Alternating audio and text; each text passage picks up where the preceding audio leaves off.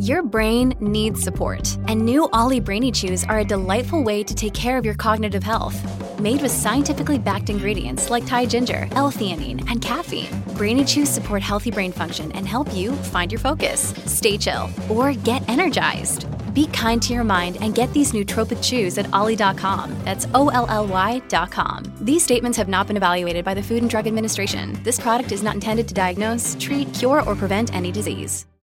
Hello, everybody. This is Marshall Poe. I'm the editor of the New Books Network. NBN listeners like to read books and buy them. So we thought we'd tell you that right now, our friends at Princeton University Press are having a remarkable site-wide sale. You can get 50% off books, including ebooks and audiobooks, with the code 50, F-I-F-T-Y, at checkout until May 31. You can save some real money on Princeton University Press books. I encourage you to go there and check it out.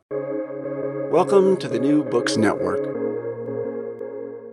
Hello and welcome to another episode on the New Books Network. I'm one of your hosts, Dr. Miranda Melcher, and I'm very excited to have with me Dr. Mareike Schomerus to tell us all about her book titled Lives Amid Violence, Transforming Development in the Wake of Conflict, just published in 2023 from Bloomsbury. This is a really interesting book because it grapples with an incredibly important question, which is how do we understand development after conflict? Conflict is unfortunately quite familiar in our world today, especially civil wars. And understanding how places, how people, how the ways we think about things respond to and develop in the wake of it is very much a pressing issue. So I really appreciated this book that looks at a lot of different things and puts it all together in a way that helps us look at this question in all of its importance. Through some really helpful it gives us a lot of kind of mental tools to even just approach such a big question and task. So Mareike, I'm so pleased to welcome you to the podcast to tell us about your book. Thank you so much, Miranda, for having me. And thanks for that fantastic welcome and introduction. And I maybe later on in the conversation we'll get to why that almost makes me well up a little bit, the way you talked about it. No, thanks for having me. Well, I'm very glad that you're here to let us dive into the book. But I do have to stop myself because before we get into the book's details, we probably should, do a bit of introduction. So if I could ask you to please introduce yourself a little bit and explain sort of how you came to write this book. Yeah, sure. Thanks. So currently I'm a vice president at a research institute in Kenya called Busara. And before that, I was the director of program for politics and governance, as well as the research director of a long-standing research consortium called the Secure Livelihoods Research Consortium at ODI in London. And that's also the crucial reason why I decided to write this book. So in that position, I took over the research directorship and the second part of the SLRC, the Secure Livelihoods Research Consortium. And in winding down the program, which was funded primarily by what at the time was called the Department for International Development, DFID, which would now be in the Foreign and Commonwealth and Development Office, FCDO. As part of ending that program, sadly, a lot of these research programs come to an end. We had committed to writing a book, and that sounds like an obvious thing to do after 10 years of research with really a lot of partners in total 8 conflict-affected countries and more than 150 research outputs that we produced. But actually, when you then sit down and say, well, what is it that we have to say if we want to write it in one book? It gets very complicated, right? Because when you run these big research programs, you spend a lot of time synthesizing research and summarizing. And obviously, we had this for 10 years, so we learned a lot throughout. But then to take a step back and say, but really, what is the big picture that emerges here? That what is it that we learn from 10 years of research, and not specifically along the lines of, the very detailed empirical findings, because those we have in the research outputs, but really, what is the big picture? And so that task fell on me. And it turned out to be a really difficult job for me to do. It really took me a lot of mental gymnastics in a way to say, but what is the story here that we're getting? And the only way that I could do this was by taking myself away, and I took all of our publications, so a lot of outputs, and I went in the midst of winter to the Shetland Islands, because I thought, what is a really hostile place in the middle of winter where I can just immerse myself in this work and talk to myself and say, what is it that we're seeing? And so that's exactly what I did. And out of that came this framing of the book that you already hinted at, the need to really quite seriously think about how the international community that engages in situations of violent conflict or the direct aftermath, how they engage with it and how they think about this. So drawing on a lot of material from work done by our many research partners in Afghanistan, Pakistan, Nepal, Sri Lanka, South Sudan, Uganda, the Democratic Republic of the Congo, and Sierra Leone, that is what I ended up doing, figuring out what is the big thing that we're learning from a research project like that. Not a small task at all. No, and I will say, I mean, I honestly thought I was going to break at some point. I found that so difficult because you have this, you want to find the big picture and then you want to do justice of the, many, many hours and years of work by individual researchers and enumerators and all the people who were willing to give their insights and to talk about their lives and so on. And it was really, really a tough job for me to do. There were many moments when I thought, I'm really not sure I can hold all this information. So what you now see on the paper is really a lot of graft behind every sentence. Well, I'm even more eager then to start getting into what you decided was what needed to be said with putting all of this work and expertise together. And I think in a lot of ways, that starts with kind of unearthing the assumption, because I think one of the things that's so powerful about the book is it's not as if we don't already have a way of thinking about conflict and development after conflict. In fact, one of the things that your book reveals is that we do have a way of thinking about it, and maybe we should be more critical about those lenses. So I think the place to start is uncovering the current mental model that underpins development after conflict. And then hopefully you can help us understand where the problems are with it.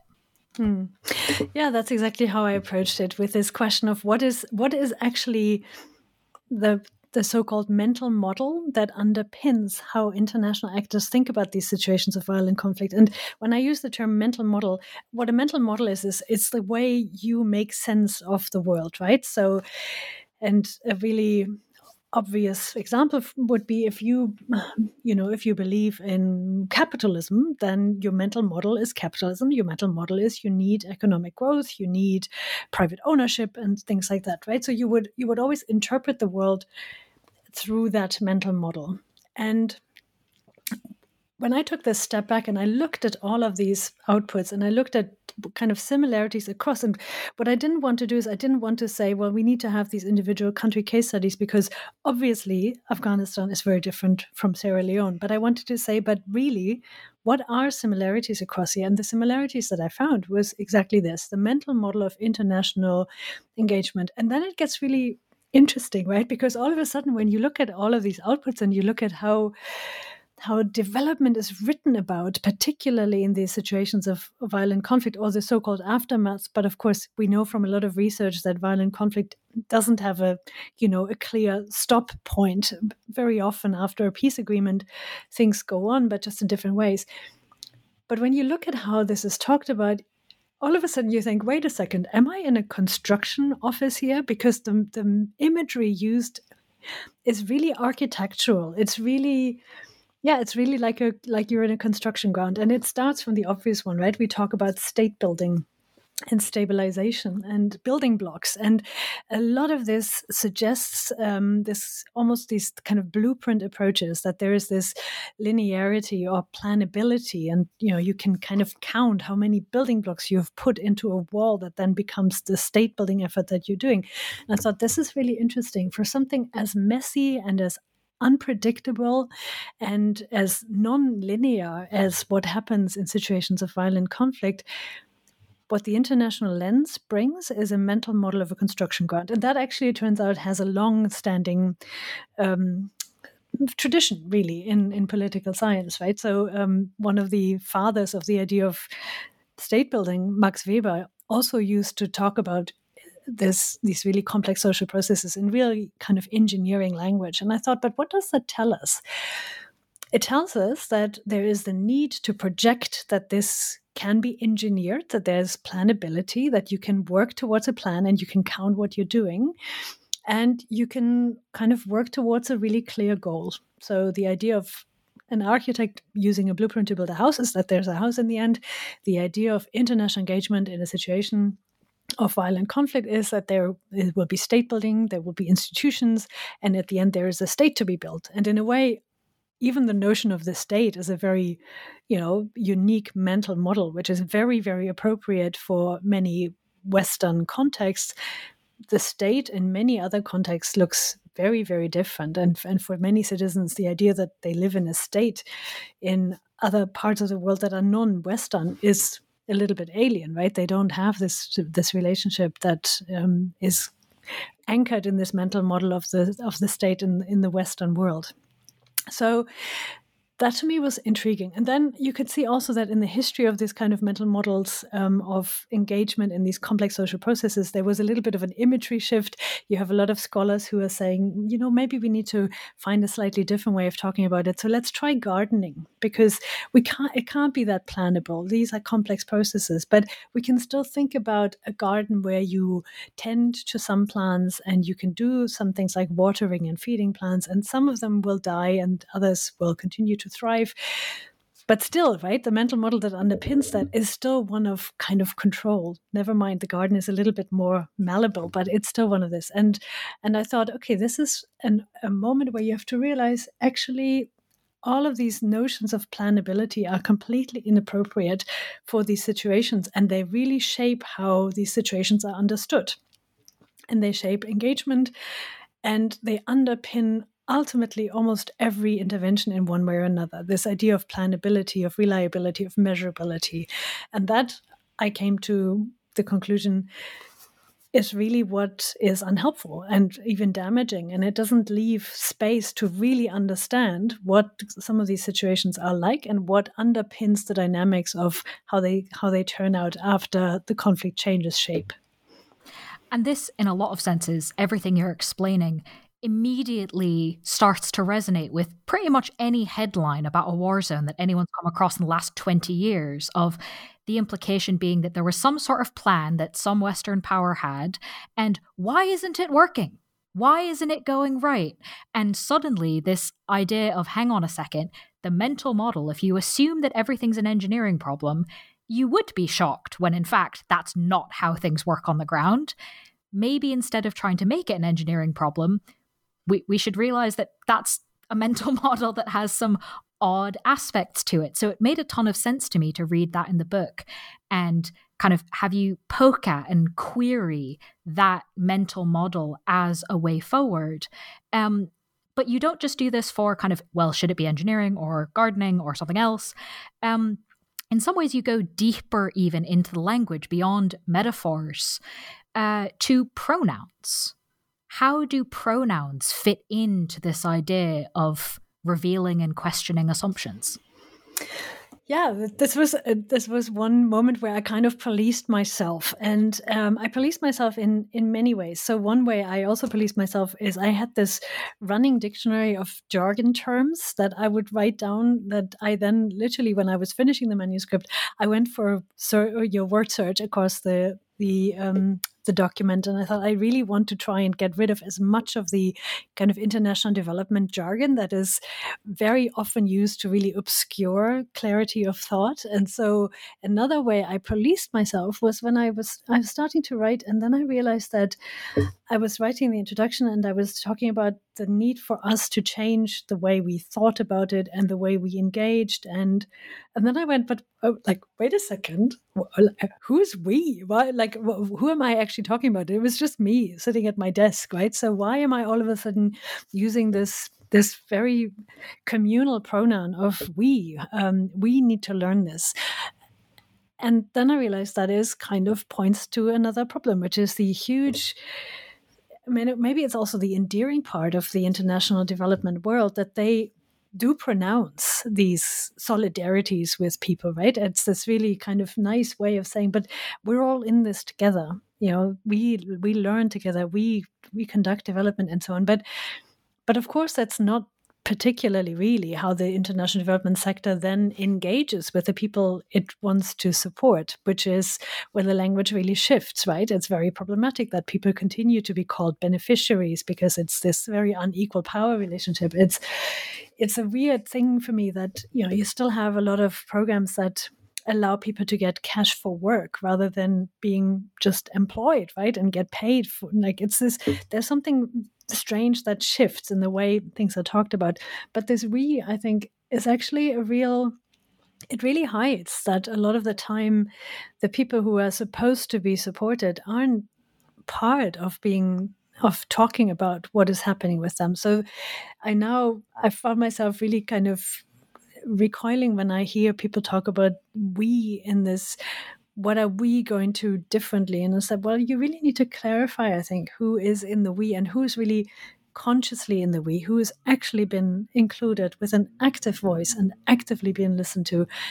And if there are people who are on the margins of your we, it would be probably useful to ask them whether they actually feel that they're in the same we. And for me, a lot of the work in this book was, you mentioned this earlier, was about getting clarity of thought. What it was about getting, well, what are some of these assumptions that are just getting reflected in the language that is being used, but actually end up obscuring a lot of the problems. And the we is part of that for me. As much as I would love to have to declare these solidarities, do they feel like solidarity by the people I include in that we? I'm no longer sure.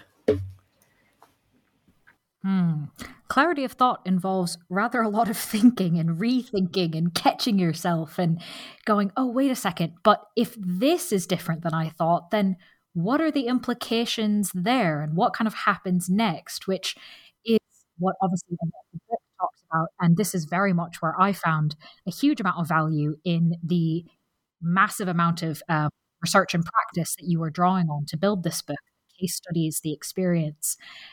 Because you then go on to explore things that we've sort of already touched on a little bit. The idea that if you assume that what you're doing is state building or stabilization, that kind of has some repercussions for what you then go about trying to do and what you don't do.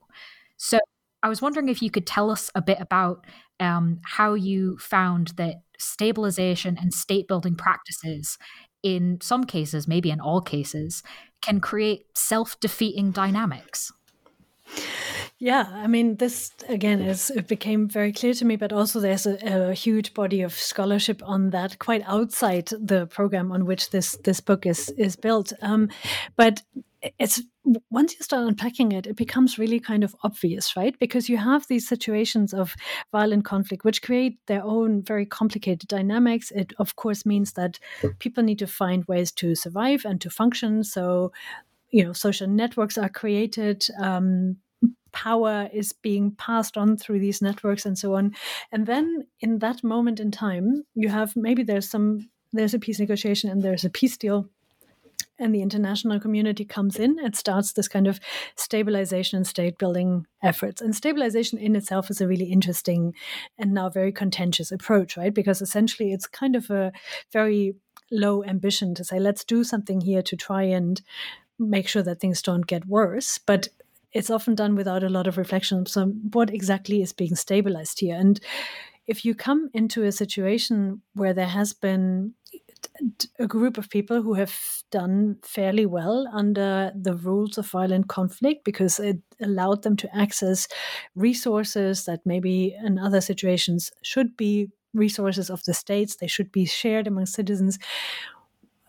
And then all of a sudden, these people are being drawn into a moment of stabilization. Why wouldn't they use that moment of stabilization to make sure that the access to resources that they had doesn't change? And so the scholarship points us towards this insight that, of course, rules of a conflict don't stop just because there's a signature under a peace deal. So what it means is that in the very moment when the parties to the conflict are worried about losing their access to resources, losing their powers, they get given the path of, but here we're now putting in place some institution and we're stabilizing certain things. So it's kind of obvious that the rules that were in place during the violent conflict would then shape how those institutions are filled with meaning. So in a way, you're starting to build the state in exactly the image in which the people who have access to power, which tend to be people who are conflict actors, want to see it happening. And for me, South Sudan is a very good example of that. South Sudan has, had received a huge amount of state building attention in the aftermath of the internal war between South Sudan and Southern Sudan. And now, of course, it's considered one of the great failures of state building. But I always think, you know what? Actually, I think state building here was fairly successful from the point of view of some of the South Sudanese conflict actors, because they managed to build a state in the image that they wanted it to be. They maintained their access, they maintained their power structures, because the project wasn't ever to build a kind of an equitable state that was protective of all of its citizens.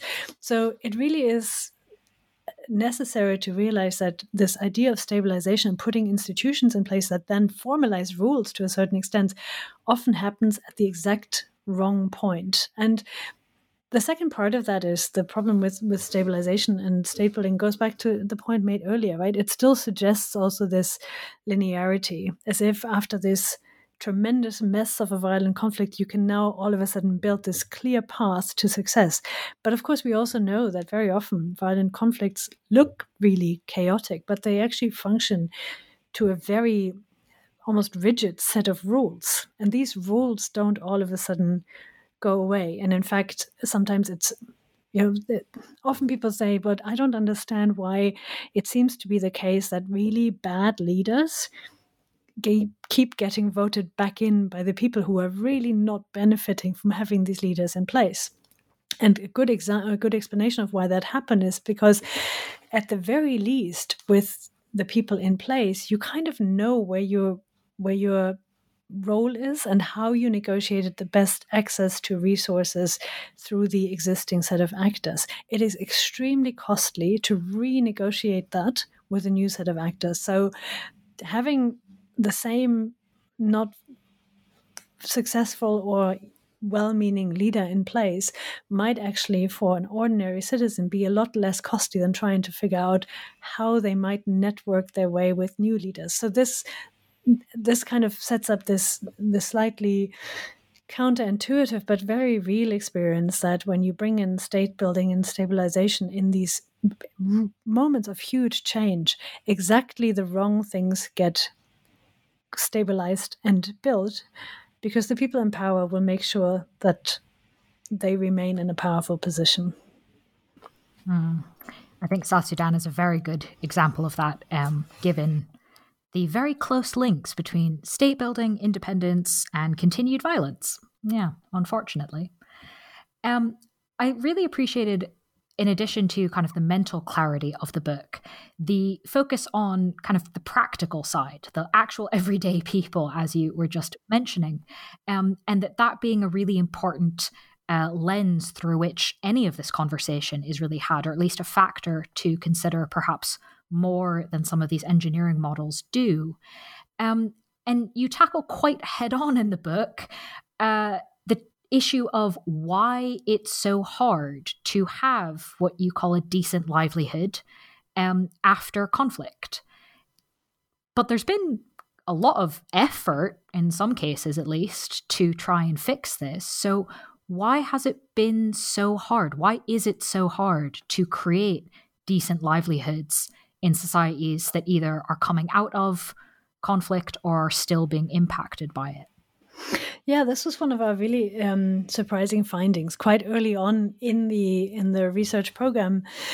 And after the first round of surveys, one of the surprising things was that in situations where clearly the kind of conflict level had improved tremendously. So one example that comes to mind was Uganda, where we did a survey in northern Uganda, which at the time really was coming very clearly out of its very active conflict between the government of Uganda and the Lord's Resistance Army. And the international imagination is always, well, once you have the end of a conflict, then lives will automatically get better. It's impossible to imagine that that's not the case.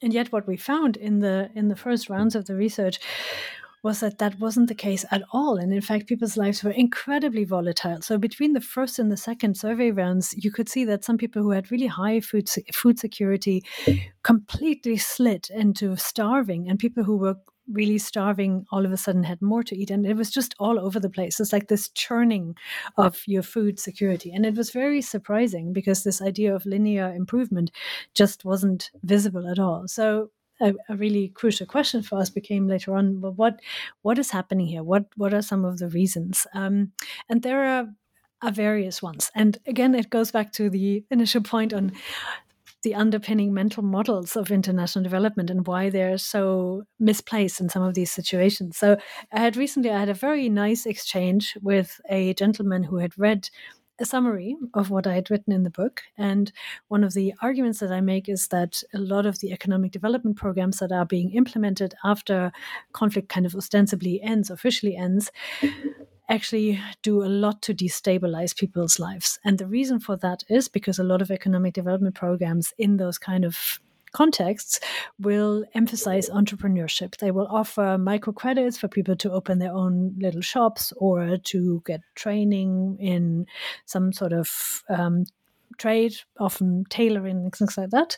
And what we saw is that this was counterintuitively often supremely destabilizing for a number of reasons. First of all, the mental model that underpins this idea of entrepreneurship and learning a trade and then kind of plying your trade is very deeply rooted in an economic reality that is, again, very westernized. It kind of has the idea that, first of all, entrepreneurship is a good thing and everybody wants to be an entrepreneur. Everybody wants to run their own business. Having jobs is a good thing. And there were many reasons why that's not particularly applicable.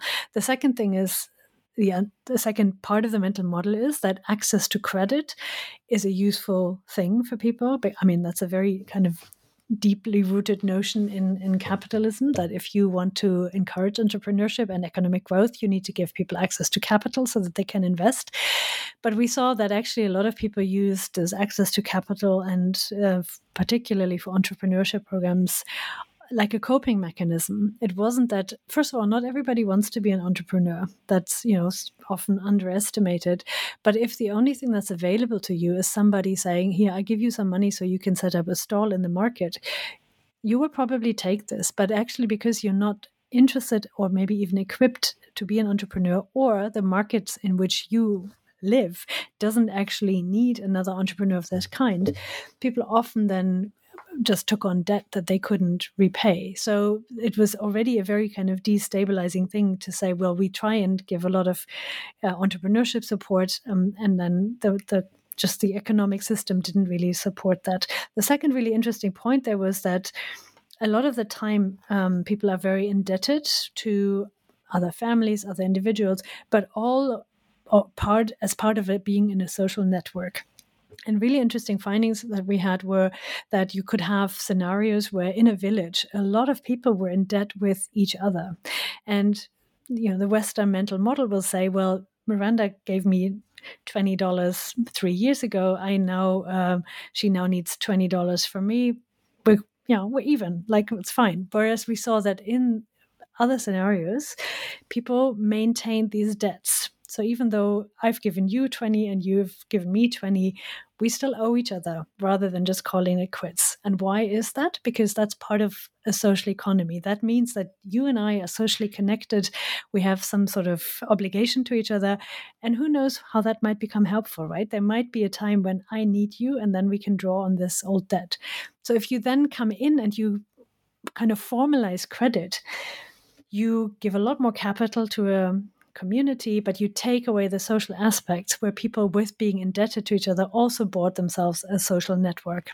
And that is often completely underlooked. And the reason why this is such a powerful part of the mental model was, yes, I got into this very nice conversation with a gentleman who'd read a summary, who really took issue with that point of the argument and with the idea that just giving formalized credit through, official institutions, as you would imagine them to exist in a state in the Western model, wasn't necessarily helpful.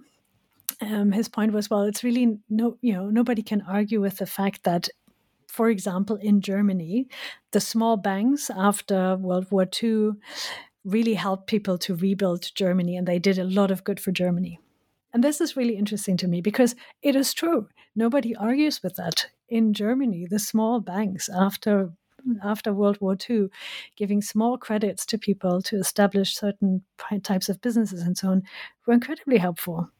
But the whole point is, that's Germany. That's a particular economic model. So German society was of a very particular kind.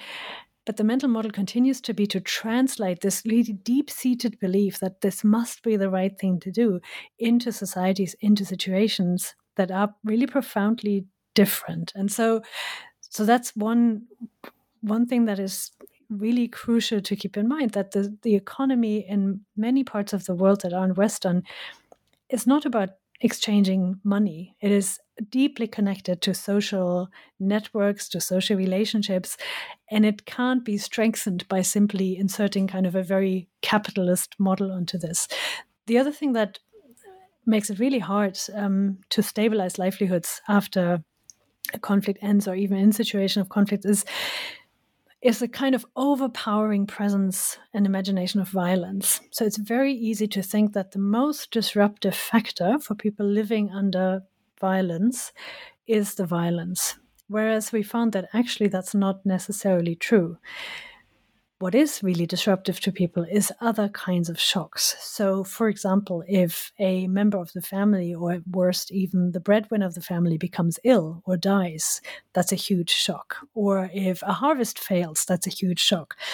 Violence, as horrendous as it is, and as much as it shouldn't exist, very often actually is kind of factored into people's life. And when it ends, it doesn't necessarily then create a space for things to get better, because very few of the other shocks get buffered. Social protection programs that would buffer people against illness, that would offer health insurance or decent access to health services, are very, very rare and are not implemented as much as other things. So again, it kind of, all the explanations circle around the fact that often the international imagination of cause and effect here is really misplaced, right? And that the things that seemingly obviously should work just aren't appropriate in economic systems and economic networks that work in very, very different ways. Thank you for explaining that. And I imagine you've probably had a number of conversations along those lines over the years, which in a lot of ways I think goes to show the power of these mental models that we don't think about. And therefore why it's so important to do this thinking and this work as you're doing in the book. And part of that you're doing is looking at kind of other metaphors, I suppose, or other mnemonic devices for thinking about these mental models. And we've talked a bit about engineering, we've talked a bit about gardening. In the book, you talk about clay, mortar, and straw. Why? Yeah, good. I would love to have the courage, Miranda, to ask you whether those metaphors worked for you. But I mean, I'll leave that as a question in the room, and then you can answer or not.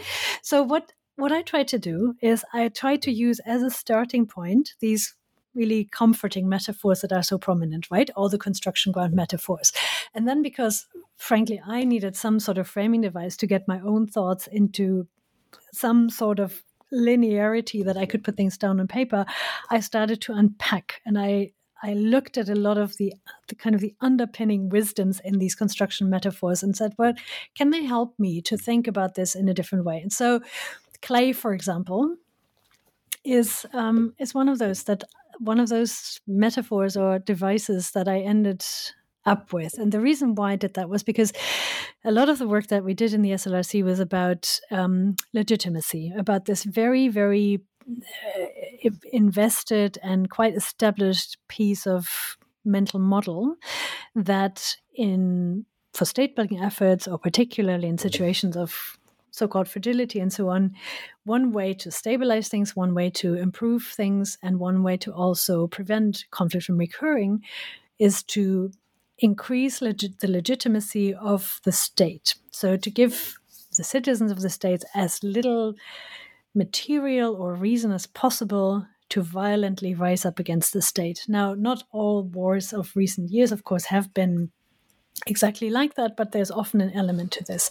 And, that was the development paradigm, and really still is in many ways for a long time. So that the idea is that you would find a way to make citizens appreciate and hold their state as more legitimate. And the way to do that, the currency with which to achieve that, would be the delivery of better services, better access to education, schooling, better health services, better water, and so on. So kind of a very classic development thinking. Now, it's important to keep in mind that delivering services and giving people better access to education and health services and water is a good thing in itself, right? But this was not what this paradigm was about. This paradigm was about saying, let's build better schools because it will make the citizens appreciate the state better, and they will be less likely to rebel against the state. But legitimacy is a tricky thing. So first of all, one of the first efforts of the research program was to try and prove that link empirically, and in a way almost to become a little bit like a pharmacist about this, right? So, well, how much schools do you really need to add to get what kind of level of legitimacy, and how much legitimacy do you need to make sure that people don't want to then rebel against the state? So and once you start putting it this way, you realize that this is slightly absurd, right, to think about this, because really, like, what's one drop of service delivery adding to what measurement of legitimacy? How do you measure legitimacy, and why would you assume that it becomes this kind of static thing that can be increased by factor of 1 every year or something like that? So you see how all of a sudden these theoretical constructs that underpin a lot of this thinking become quite shaky very quickly. And then I thought, well, how can I show how legitimacy really is of a very different quality than how it is imagined? Because legitimacy is kind of an permanently negotiated thing that also involves a lot of different type of actors who are always in permanent negotiations with the state, the changing governments, and with each other. And I came up with this image of clay. And obviously I was trying to look at metaphors that help me to use the construction ground but move away from it. And clay, I learned a lot of interesting things about clay. Clay, of course, is what bricks can be made from. And so I thought of clay as the actors that form the imagined house of legitimacy. And then when you look at the surprising versatility of clay and qualities of clay, you realize how complicated this is, right? Because you have many different colors of clay. You have red and gray and brown and mixed of all of these. So you already, if you think of the clay of the actors that build legitimacy, you can already see that there's many different types. And then clay has many different layers to it. So when you scoop out a ball of clay from the ground, you might hold soil in your hand that is hundreds of years old versus soil that is just a few years old. So it builds on each other, right? And I thought about legitimacy in similar ways, saying there's a lot of deeply rooted historical memories of why people have certain imaginations of states and governments and how their relationship with them is. And then, of course, clay can be molded when it's wet, so it's very changeable, as are actors in these ever ongoing negotiations between citizens and states. And then once you put it through a kiln and you burn it, then it gets rigid and then it can be destroyed by smashing it on the ground, right? So all of these, to me, became very interesting ways of thinking about the diversity and the many different processes that have influenced how actors negotiate their relationship with the state and how they change it, and how sometimes they might do a complete about turn, how they relate to the state in a positive way, and then jump back and say, but now actually on this particular issue, we take issue and we no longer agree with you. So I can see how this is kind of complicated as a metaphor to think about these things, but at the same time, it actually, for me, in writing this, was quite helpful in trying to figure out what is it that I'm trying to say here. So yes, I played around with some of these things, also really primarily to say, let's be honest about the fact that humans like images and need pictures, but at the same time, let's not try and stick with the same established ones, because we need to get away from them. I think that was an important contribution of the book, to not just say we can't use these models, but to start experimenting with other ways of thinking. Because as you said, metaphors are really powerful, right? Visual images, mental images are really helpful for making sense of a lot of information. So starting kind of that process of, well, what could it look like that's more accurate to realities on the ground, that allows us to open up to more things, I think makes a lot of sense as one of the steps of the book. And in some ways kind of, I think, illustrates what sorts of things we need to think about when we try and move past these sort of models that aren't working, because there are a lot of buzzwords in this area of development. There are lots of things being thrown around that try and make some of these changes, but they don't all work. They don't all have the flexibility of the clay. And one of them is this idea of a locally owned approach. That's, I think, definitely one of these kind of NGO words that gets thrown around, but doesn't work that well. Or we have a lot of examples of it kind of being talked about, but then challenges in the implementation. Given this thinking about the mental models and the impacts that they have, why do you think it is so challenging to implement this thing that sounds like it's a good way forward? Yeah, I think locally owned is, you can hardly get away from any kind of policy document in the international development world without that being mentioned. And then I think when you speak to people who are sort of on the receiving end of being called the local actors, they have a very different perspective on how much ownership they are really being granted. And why is that? I think it's, again, because, well, maybe three reasons. One is there continues to be this power of the mental model, right? So despite declarations of wanting to hand over power to local actors who need to locally own an approach, it is extremely difficult to then let go of the mental model that started the engagement in the first place. So if we stay with the banking model, if you hand over power of implementing a program to a local actor and say, do it in the way that you think it is best for your community and workable in your setup, and that local actor says to an international development specialist who really believes in the power of providing credit through formal channels as a way of development, well, the last thing we want to do is encourage entrepreneurship. And we do want to continue to lend money to each other informally as strengthening our social network. It is incredibly difficult for someone to step back from that and say, okay, I see this profoundly differently, but this is yours. And it's not just that. So there's this very interesting concept of identity protective cognition, right? Which from a scholar called Kane, who argues that it is very difficult for people to learn something new if it really profoundly threatens the way they have come to identify their identity. So if you think of yourself, if your identity is that of, a very knowledgeable, thoughtful, reflective development practitioner who knows what they're doing, to then take on board information to say, but this absolutely profoundly challenges my thinking, and I really need to change the way I look at my work. And with that, I need to change completely who I am, right? How I think about myself.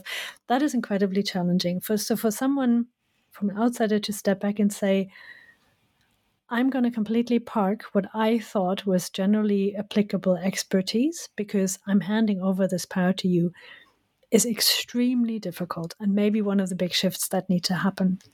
The second point that continues to underpin this challenge of locally owned approaches is that a lot of the time international engagement continues to be built on this idea of capacity building, right? Capacity building is one of those things that also shows up in almost every document, and a huge amount of money, a huge percentage of kind of the so-called aid money is spent on capacity building. But there's two things to capacity building. First of all, it kind of frames challenges through this deficit thinking, right? It's like there's a gap that needs to be filled with capacity, and very often the imagination of what that gap is and how it needs to be filled is very limited, and it's very based on this mental model of state building, which is kind of bureaucratic skills, right? So you have so many capacity building programs that would then teach the local actor to whatever, be better with spreadsheets for accounting, or these kind of very narrow technical skills which break down these really complex processes into something that can be taught in a workshop or two. I mean, this is a world where day-long workshops are a very common occurrence. So if you go into this idea of handing over power to local owners, but at the same time think, well, there's a few gaps here that we need to fill in terms of capacity, you're already contradicting the logic of a locally owned approach, because you are defining what the local needs are, right? Which is maybe bureaucratic capacity to make sure that spreadsheets are done well. And the third part of this is, the person who might need to rethink their identity and redefine that their own way of thinking about the world isn't necessarily how the world works in every context.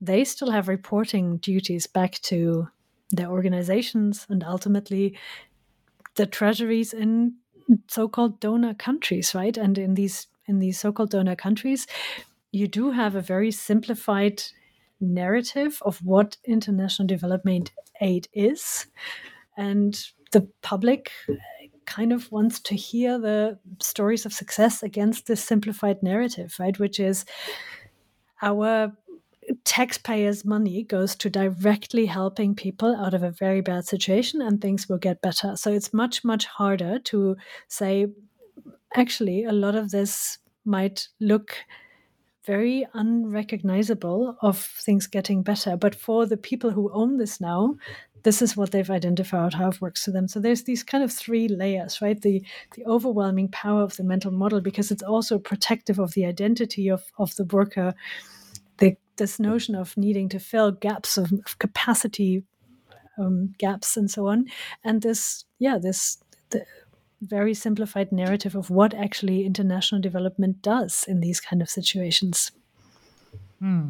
Very complex layers that I think are probably going to have quite a few people listening to this sort of having a bit of an introspective moment, I think, listening to that. Another part of the book, though, that I wanted to ask you about is we've been talking about mental models, and I think by now it's very clear why it's important to think about them. The book also talks about mental landscapes. Can you tell us a bit about this? Yeah, so the mental landscape is something that I've come to think about as a concept that is useful to understand contradictions in many ways, right? So again, it starts from an early finding that even in areas where we had these very kind of objectively measurable improvements in situations of violent conflict, where, for example, it was really obvious that roads were being built, schools were being built, that people weren't attacked at night anymore. So people were starting to walk on streets at night, and they were planting different crops, which took a bit longer to mature. So you can always that's a kind of proxy measurement to say how safe do people feel that they will still be in the same place by the time the crops are ripe and so on. So you had this seemingly objective measurements of improvement, but then when you asked people about it and said, how is your life getting better? People overwhelmingly said, well, it's not. And so that was so confusing, right? Because you thought, but we can see that it is. Like, we have these objective measurements. What is it that makes it impossible for people to experience this? And then I thought, this is something that you probably have to take really seriously, because there's a weird thing about perception surveys and how perception surveys are used in these kind of contexts. So perception surveys are a very happily deployed tool to measure effectiveness of a program, to ask people whether they perceive something to be improving. And then usually if perceptions do improve, programs are very happy to claim credit for that. And if perceptions don't improve despite a program being implemented, usually they're kind of dismissed and say, well, but these are just perceptions. And I thought, but what if you took that seriously, that people can't experience their own recovery? What is it that stands in the way of this? And so we did a set of research around that and came up with this concept of the mental landscape, which is kind of, again, another very metaphorical way of saying there are many, many layers to how people experience their own role in life and their everyday experience and how they make sense of them. Now, we all do this all the time, right? I permanently run a script in my head of who I am and why am I experiencing the world in a particular way? Why is this particular situation occurring to me? We all do this. We make these kind of linear narratives that make sense of the world. But the interesting thing about this is that we can, of course, change them, right? And I might change what I foreground, a particular memory. Maybe all of a sudden I use something that I heard from my grandmother. That's kind of our generational memory of what happened in our family and why it happened in our family as an explanation for why I see a situation in a particular way. And so that's where this concept of the mental landscape come in, to kind of look at the interconnectivity really, but also how my own memories, the memories that I sometimes foreground that might come from my community, that might come from history, that might be really old experiences where I felt that I was hard done by or mistreated of who I was, and how this intersects with my everyday life, how I make sense of what happens to me. And then, and this is a crucial part of it, how that influences how I act in this. So if I have this narrative of myself that I'm experiencing marginalization, and when I say narrative, I don't mean to suggest that it's imagined, right? This is real marginalization, but for some people that might be a more prominent way of experiencing the world around them. But how does that then influence how I act? How does that influence how I make decisions? And what influence do these decisions then have on the next round of what I experience? So, for example, if my experience of marginalization creates my narrative that, for example, having access to education isn't possible for me because of who I am, then I might not send my children to school, and that could have a very real impact of what then happens in their generation. So it's a way to try and capture that people have many, many different layers of how they make sense. That people have many, there's a lot of nuance in how people experience the world around them. It might change depending on what else goes on.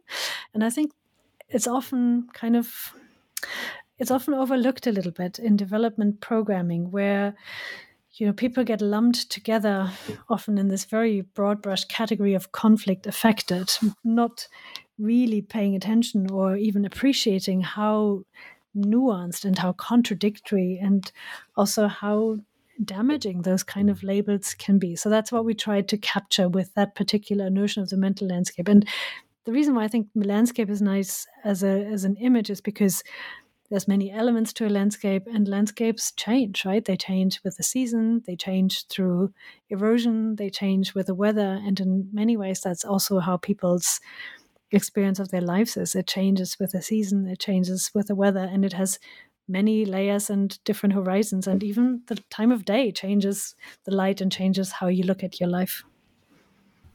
Lots then to allow adaptation to particular contexts, to allow relevance in a particular place to play in, which is really interesting because I'm sort of connecting that with another metaphor you talk about in the book that might be relevant to sort of how development people coming in from the outside think about their work rather than engineering, rather than gardening.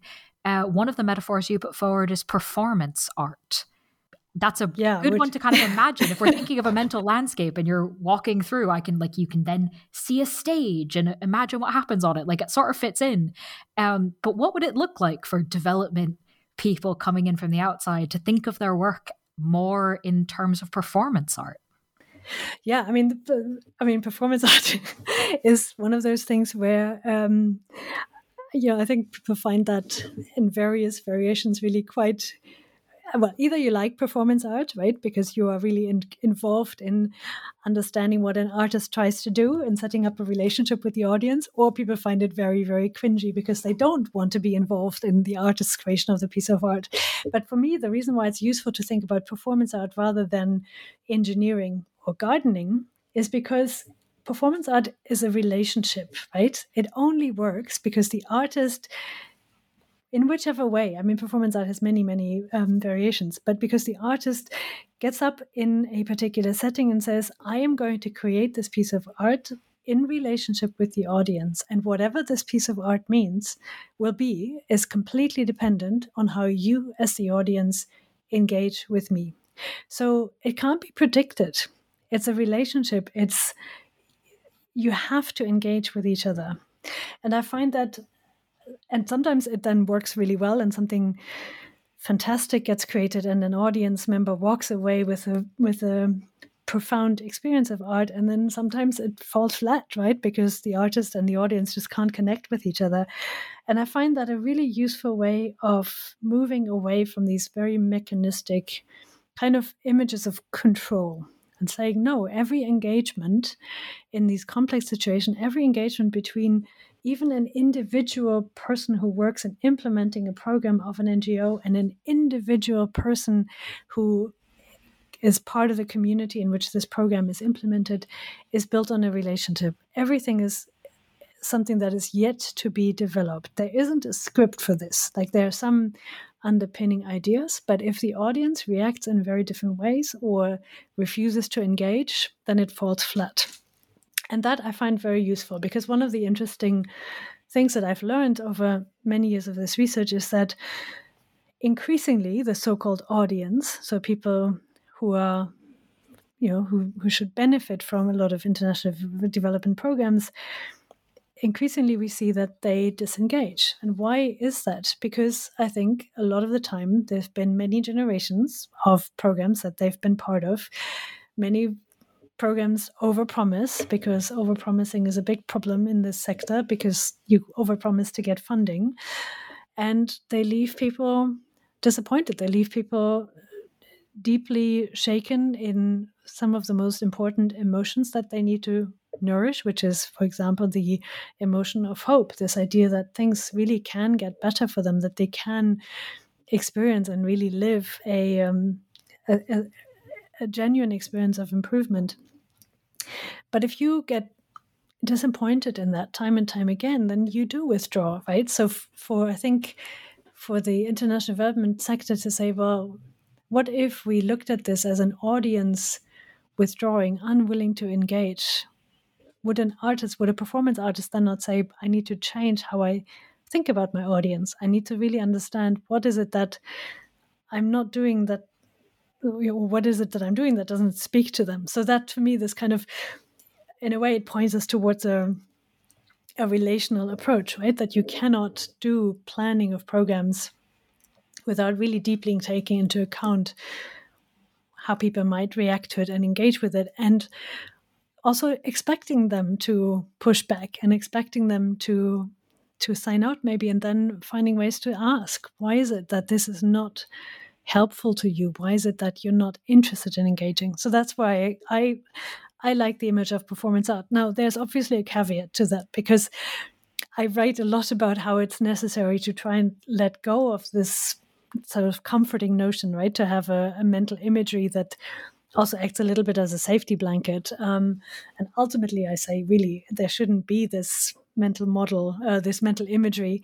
But then, of course, I go ahead and I offer one, right? Which hopefully is flexible enough, but ultimately still does speak to this human need to have things put into clear storylines. And ultimately, I actually think that the real challenge is for people to learn to sit with contradiction, to sit with uncertainty, to stop promising that anyone can see how any of these situations play out, but nonetheless try, bit by bit, to find parts in which things can support the people who should locally own whatever programming is designed to support them. So I do contradict myself a little bit here, but contradiction is a useful thing to acknowledge, and is also not to entirely dismiss. I'm comfortable with that.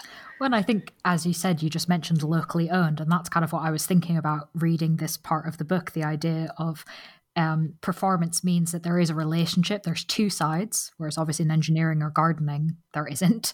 But also the disengagement, I mean, quite bluntly, from a performance art point of view, the audience can just walk away, literally leave the seats empty. And there's not much a performer can do about that.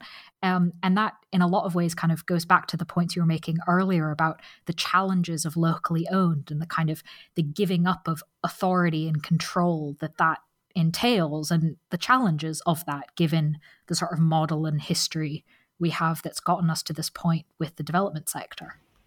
Yeah, exactly. And of course, it is also, we know this for a fact that the kind of promise of development doesn't sound that golden to a lot of people anymore, right? Who have experienced that because of formalizing things or depersonalizing interactions, their support networks fall away, but they're not replaced. So it's not, if you formalize credit and you take away the social support network with it, but you don't have a state yet who will reliably offer social protection mechanisms, then you are leaving people in the lurch, right? There isn't, and so it's real that this idea of what development promises and can't often deliver isn't necessarily that attractive. But of course, there's something profoundly necessary.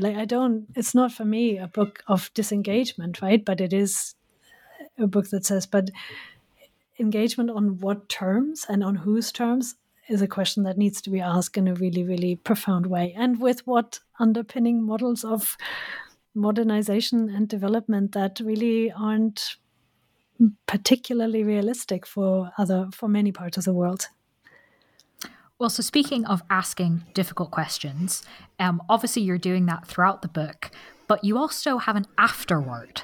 So what is in this afterword? How did you sort of conceptualize it? What are you hoping that readers get from this bit of the book particularly? Yeah, so we have an afterword because, of course, there's a never-ending tension between research and practice in international development, which is research is very good at pointing out the shortcomings of international development approaches and really often not very good at saying, and this is what you should do better. And that's in the nature of the thing, right? Research is there to nuance, to unpack, to make things more complicated, to always arrive at the conclusion that more research is needed because, of course, things are more complicated than they look. And practitioners and policymakers do need to make decisions, and they need to say, well, we do want to implement something here, so what is it that we do? So it kind of started from that tension, and the afterwards is co-written with Stephanie Buell, who is the country director for the International Rescue Committee in Cameroon, so sits very much on the practice side, and in a way we wanted to have a better answer to a question that you often hear in these kind of meetings where researchers present their findings to practitioners or policymakers, but very often somebody on the decision-making programmatic side will ask slightly exasperated, but what am I supposed to do differently on Monday morning? This Monday morning question is a really prominent one.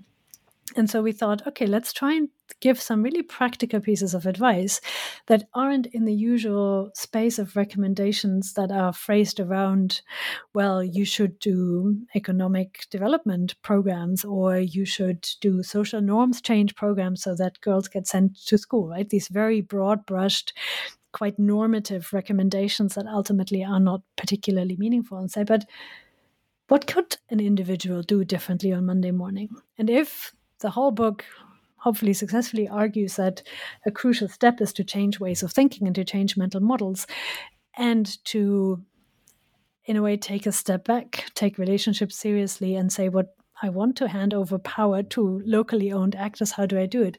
Then a reflective approach is really possibly quite helpful. So the afterword takes a lot of the concepts and the mental model that the book kind of debunks and poses reflective questions to practitioners on if you find yourself in a situation where your mental model is threatened, and maybe with that your identity is threatened, and you're observing yourself trying to almost defend your ground and with that defend your identity, are there ways for you to be able to recognize that and take a step back and realize that this is exactly the moment when learning happens, right? And learning should hurt. Like, if you want to learn something properly, you need to abandon something that you've maybe believed before and believe that you held very dear. So that's what the afterwards tries to do. It tries to establish a really reflective practice, and with that, give people some tools, some ways of talking about the mental models and the kind of protection mechanisms for their own expertise that they deploy. So I don't know. I've had very good feedback on the afterword, but I could also imagine that for some people it doesn't work at all. That they would find it too, I don't know, maybe almost too. What's a good word? Yes, too thoughtful or too kind of self-indulgent, right? By saying, well, who am I in this complicated setup? But I think that's actually a useful mental stance to take. So I stand by this. Well, and I think that the key thing, as we've been talking about throughout, is for kind of people to make up their own minds and have agency and have more flexibility, rather than there being only one way to receive information or only one way to go about changing and adapting. So that makes sense. And if listeners want to make up their own minds, I believe the book is available open access. Is that correct? Yes, indeed. I'm very, very happy about that. So yes, it's free. Nobody ever has to buy it. So it's freely downloadable. Great. So anyone who wants to make up their own mind, read the afterword, read the rest of it, decide which mental models make the most sense to you of the various alternatives we've discussed. You can go read the book yourself. Again, the title is Lives Amid Violence, Transforming Development in the Wake of Conflict, published by Bloomsbury. But Mareike, before we let you go, you mentioned it very briefly at the beginning. Is there anything about your current work or your upcoming work that you'd like our listeners to be aware of? Yeah, so my current work is learning a lot more about behavioral science, really, and how it links to some of these issues. And you know, in the book you can see this. I think a lot about behavioral mechanisms on the side of the kind of program decision makers, but I also that the research that I personally did on this was about the behavioral mechanisms that might underpin this experience that I mentioned earlier, that people couldn't experience their own recovery even in situations when it seemed like the situation was getting objectively better. So that's something that I'm really keen to develop further. I'm really keen to try and figure out ways we can use this image of the contradictory mental landscape to sharpen programmatic approaches and to, in a way, appreciate, right, the nuance and the many layers of human experience, even in situations where it seems like the experience of individuals was quite singular. We have this imagination that being conflict affected is a very singular identity, but it's not. It's very nuanced. It has many elements to it. So that's what I'm continuing to work on. But in many ways, what I'm also continuing to work on, it was, trying to put these things into writing, and some of them are really, for me at least, very complicated, was a very unique process for me. I'm learning every time that I talk about it that it's actually quite difficult to talk about it, right? The medium of writing ultimately served this complexity well, but of course it would be served if I learned how to talk about it more fluently in a very accessible way that also acknowledges that these are complicated things and that we need to look into a lot of different insights from very different academic disciplines, and we need to use language across different disciplines that might not have spoken to each other. So that's another thing that I'm definitely working on at the moment, learning to talk about this in a way that makes it accessible and continues to clarify some of this thinking. Well, I'm very glad that you've chosen the New Books Network as part of your progression in talking about it and making it accessible. I think our listeners will appreciate it. And so I guess all that's left is thank you so much for your time and expertise and talking about your thinking with us. Thank you so much for having me and for engaging and for being really open about what you read in the book. So thank you, Miranda.